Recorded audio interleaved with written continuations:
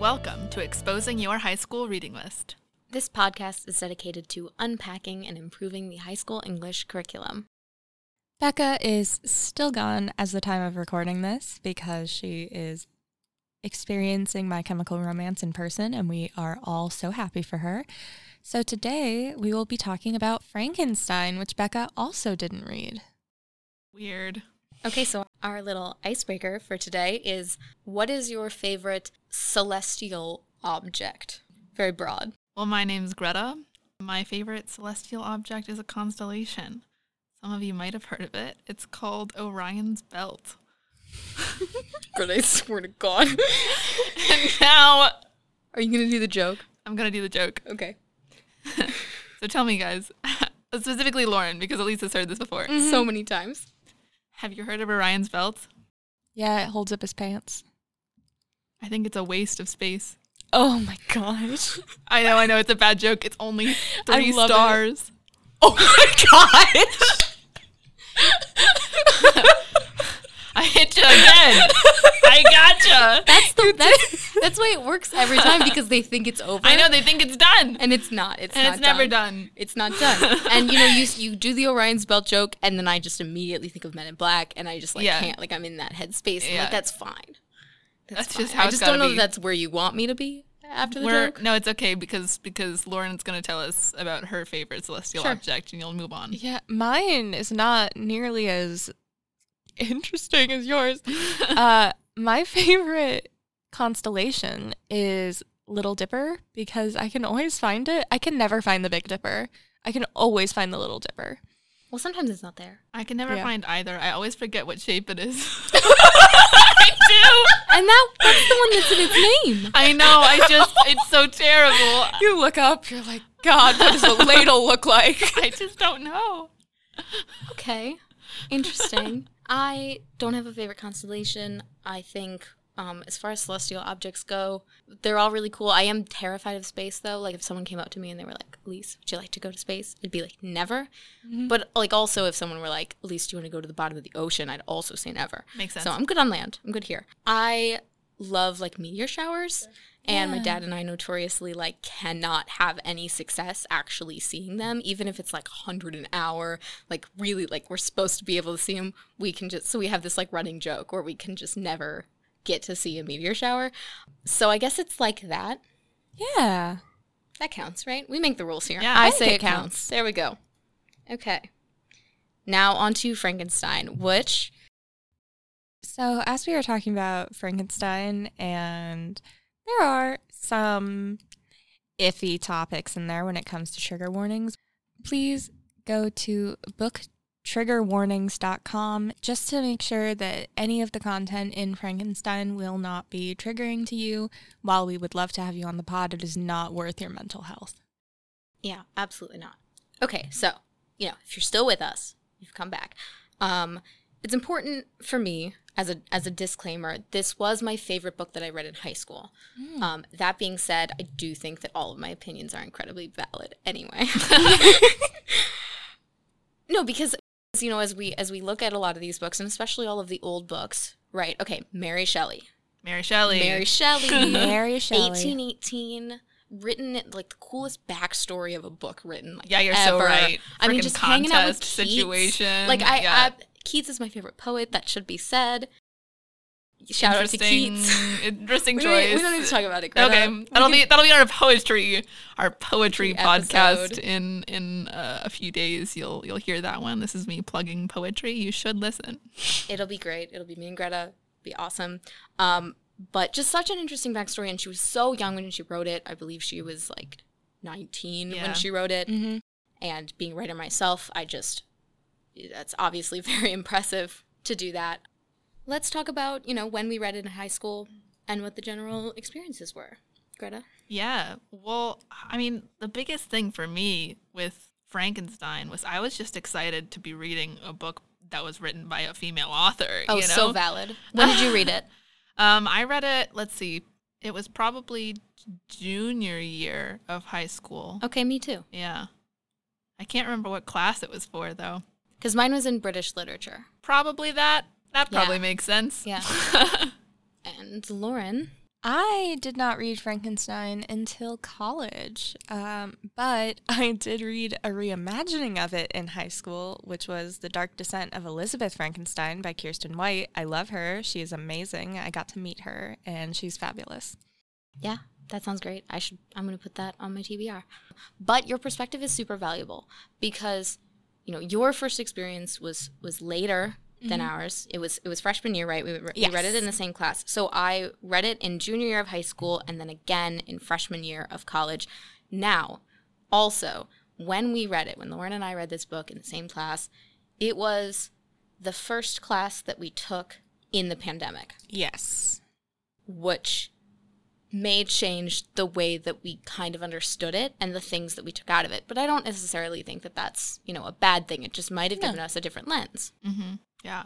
And I mean, Lauren, this is also going to be interesting to hear from you because I know for Elise, like I was saying about my experience, and I think it's similar for you, we didn't read a lot of books by female authors in high school, and you have a completely different view on that, right? You read a lot of women. So my reading of women, we had a lot in my AP Lit class because it was that let's try and diversify it. So we read a lot of like Toni Morrison. Classic. Which very good books. And then I think we read a couple of other female authors, but none that I remember, which is so awful. But a big proponent of why I read so many books by women in high school was that I was a member and then co-president of Library Club. Ooh. And we would Celebrity. Oh, yeah. So every year we would do like the Lincoln Award books where you would read them all and try and be like, yes, these books are awesome. So I read a lot of extracurricular female authors. Awesome. So sorry, I'm like ready to have a breakdown here because I think that I've just realized that was the only book that I read in high school written by a woman. Yeah. Oh my gosh. I thought that we had clarified that before the podcast. I just thought that it was like not that many, but as I'm going through, it's really none. There might have been one freshman year of high school, but I don't remember the name of the book, and I don't remember I'm not sure. Yeah. Yeah. I mean, other than like I read Emily Dickinson, but that's poetry. It's different. I don't think I read a novel by a woman in high school other than Mary Shelley's Frankenstein. Wow. This sucks, guys. Yeah. I would just, and, I'm going to do a whole episode on Pride and Prejudice in the near future. Look forward to that. That will be exciting. But, one of our amazing commenters and listeners was talking about, obviously we don't read a lot of women. Yeah. Why, Austen used to be kind of a standard for a book that you read in high school. And that has really been phased out largely. Not that many people read Pride and Prejudice, which was the one that we put on the list. And there were a couple of people who said that they had read Sense and Sensibility or Emma. Or Wuthering Heights. Heights, which has its other things. Yeah. Just because it's written by a woman doesn't mean that it's good. We should say that. Yeah. I didn't read Wuthering Heights, and I am deeply grateful for that. And I know that we do have some listeners who enjoy that book. Maybe sorry. Like read it again. How was it presented to you? Yeah, we want to know. Let us know in the comments. Because the way it was presented to me did not match the book. Anyway, 25% of our survey takers read Frankenstein. And there was one comment in particular that said, I always wished I was assigned more female authors like the Brontes or Woolf or Plath. And that's really interesting too, right? Because Greta and I both took a Virginia Woolf class. We read so many books in such a short amount of time. They were great.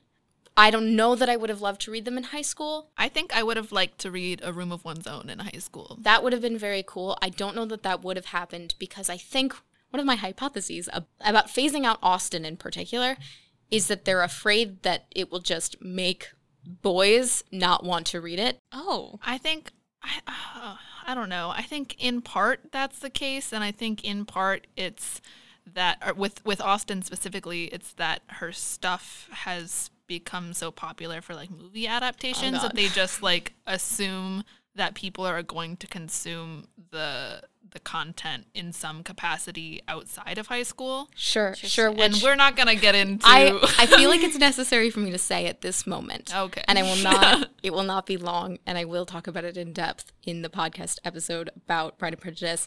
But if you were a student who was assigned Pride and Prejudice in high school and then didn't want to read it, so you instead watched the 2005 movie, it's a beautiful movie. Obviously, Keira Knightley is very talented, but that is not a good adaptation of Pride and Prejudice for a lot of ways. And I realize this is a hot take for a lot of you. A lot of you might be offended.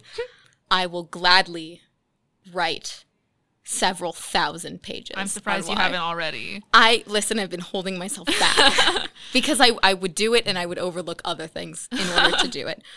Okay. But yeah, keeping that concise. I appreciate the comment. That was a very good job. Greta has seen me get really heated. Yeah.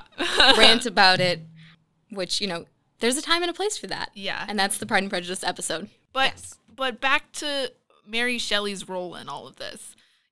Why do we think that Mary Shelley is the only woman that is taught in so many of these curricula? I think part of it is the book is shorter, which makes it a lot easier. I think another problem that we generally face is women aren't as well known or taken as seriously. I had never seen Pride and Prejudice until last year because my roommate introduced it to me. I hadn't read Margaret Cavendish, until last year as part of a class. I've still never read Virginia Woolf. A lot of these very, very good authors I didn't hear about until taking classes on literature. Like Ursula Le Guin, had never heard of her. Yeah, me too. Yeah. But okay, here's another idea that I'd like to throw out there. Okay. Where are the women in Frankenstein? Right? Yeah. Oh. Right? It's a framed narrative. Right. There's one woman, right? Every narrative is... Thank you, Elizabeth. Yes. Every narrative is, from the perspective of a man.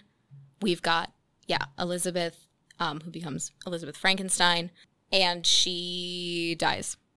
Yep. Pretty soon. She's like just metaphor. She's like entirely made out of symbols and like nothing else. Right. Having read Elizabeth Frankenstein first, I always forget that she wasn't like an actual character in the book. Right. She is a concept. And, this could be a function of many things from Mary Shelley's perspective, right? It could be internalized misogyny. Okay. I like to think that a lot of the poets and people that I really enjoyed from that time were not terrible people, but let's be honest, they probably are. Don't meet your heroes. But also, was it, this book will be more marketable, this book will sell better, it will maybe even just get published if it's about men. Right. Yeah. I mean, it could have been a really conscious choice on her part. She was writing this, like, if I'm not mistaken, this book started off as like a contest kind of between like her and her writer friends, right? Right. Yeah, they were at this sort of like party. And it was a stormy night, and it was sort of like a bet kind of deal. They were, who can write and pitch the creepiest thing. Yeah. And she won that contest, right? But the people that she was with, they're presumably also men? Yes. Yeah. I think if there were another woman, it would have been someone's wife or something. Right. Yeah. So, I mean, maybe she was writing to her audience. Yeah, because right, Keats, Byron, Percy Shelley, who at that time wasn't, she was still Wollstonecraft, Mary Wollstonecraft. Okay, and then she married Percy Shelley. Right. But yeah, it was predominantly men. Most of them were not novelists. Right. Question, because I don't know. In 1818, would a lot of women have had the time to sit down and read a novel? Or was she also writing to men at large in the publication of this book in the end? I think yes. Especially upper class women. Upper class women, yes. I don't know that this would have been a topic that a lot of those, not necessarily that they wouldn't have been interested in it, but that perhaps they would have been allowed to read it. Yeah. I don't know. I think it's hard for us to speculate on that. It is hard. As much as I know about that, the turn of the century of, it's mostly speculation. But people, women could have read it, absolutely. But obviously there was a lot of actors. Mm-hmm. Yeah. But let's get a little bit into like the actual novel itself, right? Because it's a good book. Yeah. Yes, it's incredible, and every time I read it, I come away with something completely different and something that just rocks my like worldview. Just it blows my mind, to be honest. Yeah. I mean, it's often cited as like the origin of science fiction, and I don't know if like it necessarily is like the actual origin, but it definitely has a right to be among the first, right? Right, Because, it definitely popularized it.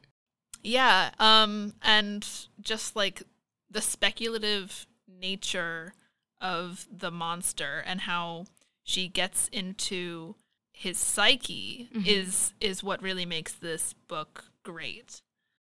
Yeah, and I think, obviously as people living in the 21st century, we consume this book in a very different way, because I think pretty much everybody who's going to read the book has seen one of the Frankenstein movies. Yeah. Right, which obviously are not about the book.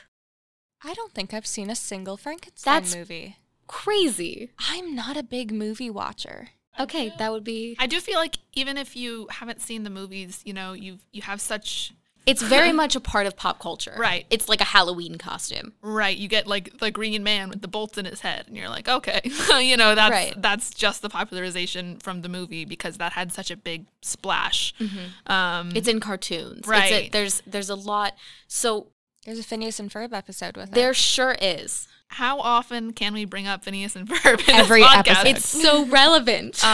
Listen, the writers of that show were geniuses. Dan Povenmire is on TikTok, and I love it. It's amazing. Right, so if we come in and we assume that everybody's got some background, they're like, oh, the monster, and then we've all heard, like, that one person, when we were, like, way too young, was like, actually, Frankenstein is not the monster. Yeah. And, like, that was relevant and an important thing to note. Right. Except that Frankenstein is the monster when you think about it. Correct. Absolutely. If we're getting meta about it. We're getting meta about it. Dr. Victor Frankenstein is the monster of the story. Right. It's not the monster's fault he doesn't have a name. Ugh. Among other things. A name is so tied to identity, right? And we know that. So I didn't expect to have that much of the narrative be about the monster's story and learning language from nothing and wanting innately to care about people and take care of people and use his, abilities. He wasn't getting cold when the people in the house were going to be cold going outside, so gathering the firewood or whatever he did. It was just, I was really touched by that. And the monster ended up hating himself. Right. He hated himself and he hated humanity, but he didn't do that until he was taught to hate himself. And he wasn't cruel until someone was cruel to him. And it was heartbreaking, because I think when we get into the narrative and we're like, oh shoot, this is real different. And we start making this kind of emotional connection with the monster and we just want him to be okay. Yeah. I remember thinking that. I was like, I just want him to like have love and like feel okay, just like anyone to care about him and not, torches and pitchforks and everything. Right. And it was heartbreaking. Yeah, and that's the thing. When you go into Frankenstein, you expect like, oh, this is going to be like a cool sci-fi thing, and you don't expect it to actually break your heart. Yeah. Like when the monster goes and asks Frankenstein to make him a wife, so that he can like have someone to be normal with. A companion. Yeah, he can have a companion, and he just doesn't want to be alone. Like, it's just tragic. And, we talked a bit in the Steinbeck episode about, like how Steinbeck is, his novels are supposed to be like an exploration of humanity. Like, forget Steinbeck for many reasons, obviously, but Frankenstein is so much more clearly about that.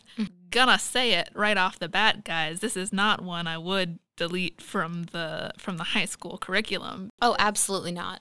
Yeah, there's so much to learn, so much to dive into. Of course, we love things written by a female author, but even if this were written by a man, not that I think it could have been written by a man, Correct. If we're being honest, I would still keep it because it's such beautiful writing and talks so much about like what it means to be human and to feel. And to feel. Yeah. And, the also just like brings up so many interesting ethical questions that I think it's good for high schoolers to contemplate. I think her exploration of human emotion in general has completely shaped me as a writer. And I just do not think that this is one that we should take off the list. That's for sure. Add more women, don't take them off. Add more diverse women. Yeah, agreed. I mean, that said, right? Like we're all pretty firmly in the camp of keeping Mary Shelley. Yes. So in terms of adding more female writers to the curriculum, I think there's so much to say there. In preparation for this podcast, we had a long conversation like, okay, who should we add? What stories should be added? How can we make this intersectional? And there's just so many stories that need to be told and so many options. And one great resource that we ran into is a book called Weaving in the Women, Transforming the High School English Curriculum. And that's by Liz Whaley and Liz Dodge. And it offers a list of suggestions for student reading, so like books that can be taught in school to high school students. And, that includes like really big names, like Sylvia Plath and Virginia Woolf, of course, but also lesser known ones like Gwendolyn Brooks. It just covers such a wide variety of voices and stories that need to be told in ways that haven't been by the men that are dominating our English curriculum right now. In addition to the suggestions for students, it also has a list of suggested reading for teachers, and those are wonderful as well. So I highly recommend this as a resource for any teachers that are listening. But also, if you're just interested in diversifying your reading list now, after high school, it's a great book to pick up for suggestions. And if you're interested, we can put some of the suggestions in the comments of our videos. So just let us know about that as well. Are there any last minute thoughts before we wrap up, guys? Mary Shelley is excellent, and Kirsten White does a really good job of reimagining it with a female-centric view in Dark Descent of Elizabeth Frankenstein, and it's one of my favorite books. Beautiful. I honestly think we could do like a mini series of episodes about this book. It's incredible. Mm-hmm. Yeah. Yeah, and just the effect that it's had. Just the effect on it's writing. Oh my gosh. And just, on me, like as a person, I just think it changed me. Yeah. The way that great books can. And also the way that bad books can, I guess. But that's, not relevant to this conversation. Good. Yes. Well, while we have an unlimited supply of comments about Mary Shelley, we don't have an unlimited amount of time. So let us know what you thought about your education surrounding Mary Shelley and Frankenstein. And also let us know what books you have read by female authors, particularly ones that engage in intersectional discussions and intersectional stories that you would recommend for the high school reading list. We want to hear from you so badly. Yeah, we love using your quotes on the show. It's great to identify with people. It's great to read something and I'm like, how could you possibly have that opinion? But okay, maybe reread the book, Wuthering Heights.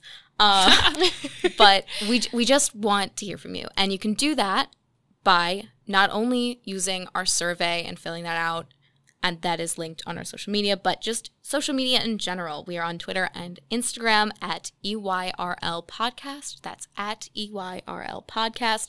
Reply to a tweet at us, do a comment on Instagram. There's a lot of options there. And we also have our website now, EYRLpodcast.wordpress.com. And you can also email us if you don't want to do any of those things, podcasteyRL@gmail.com. So that one is flipped. Thank you so much for listening to this episode of Exposing Your High School Reading List on Mary Shelley's Frankenstein. We hope that you have gotten a lot out of this conversation about female writers and their influence on the literary tradition. We will see you next time.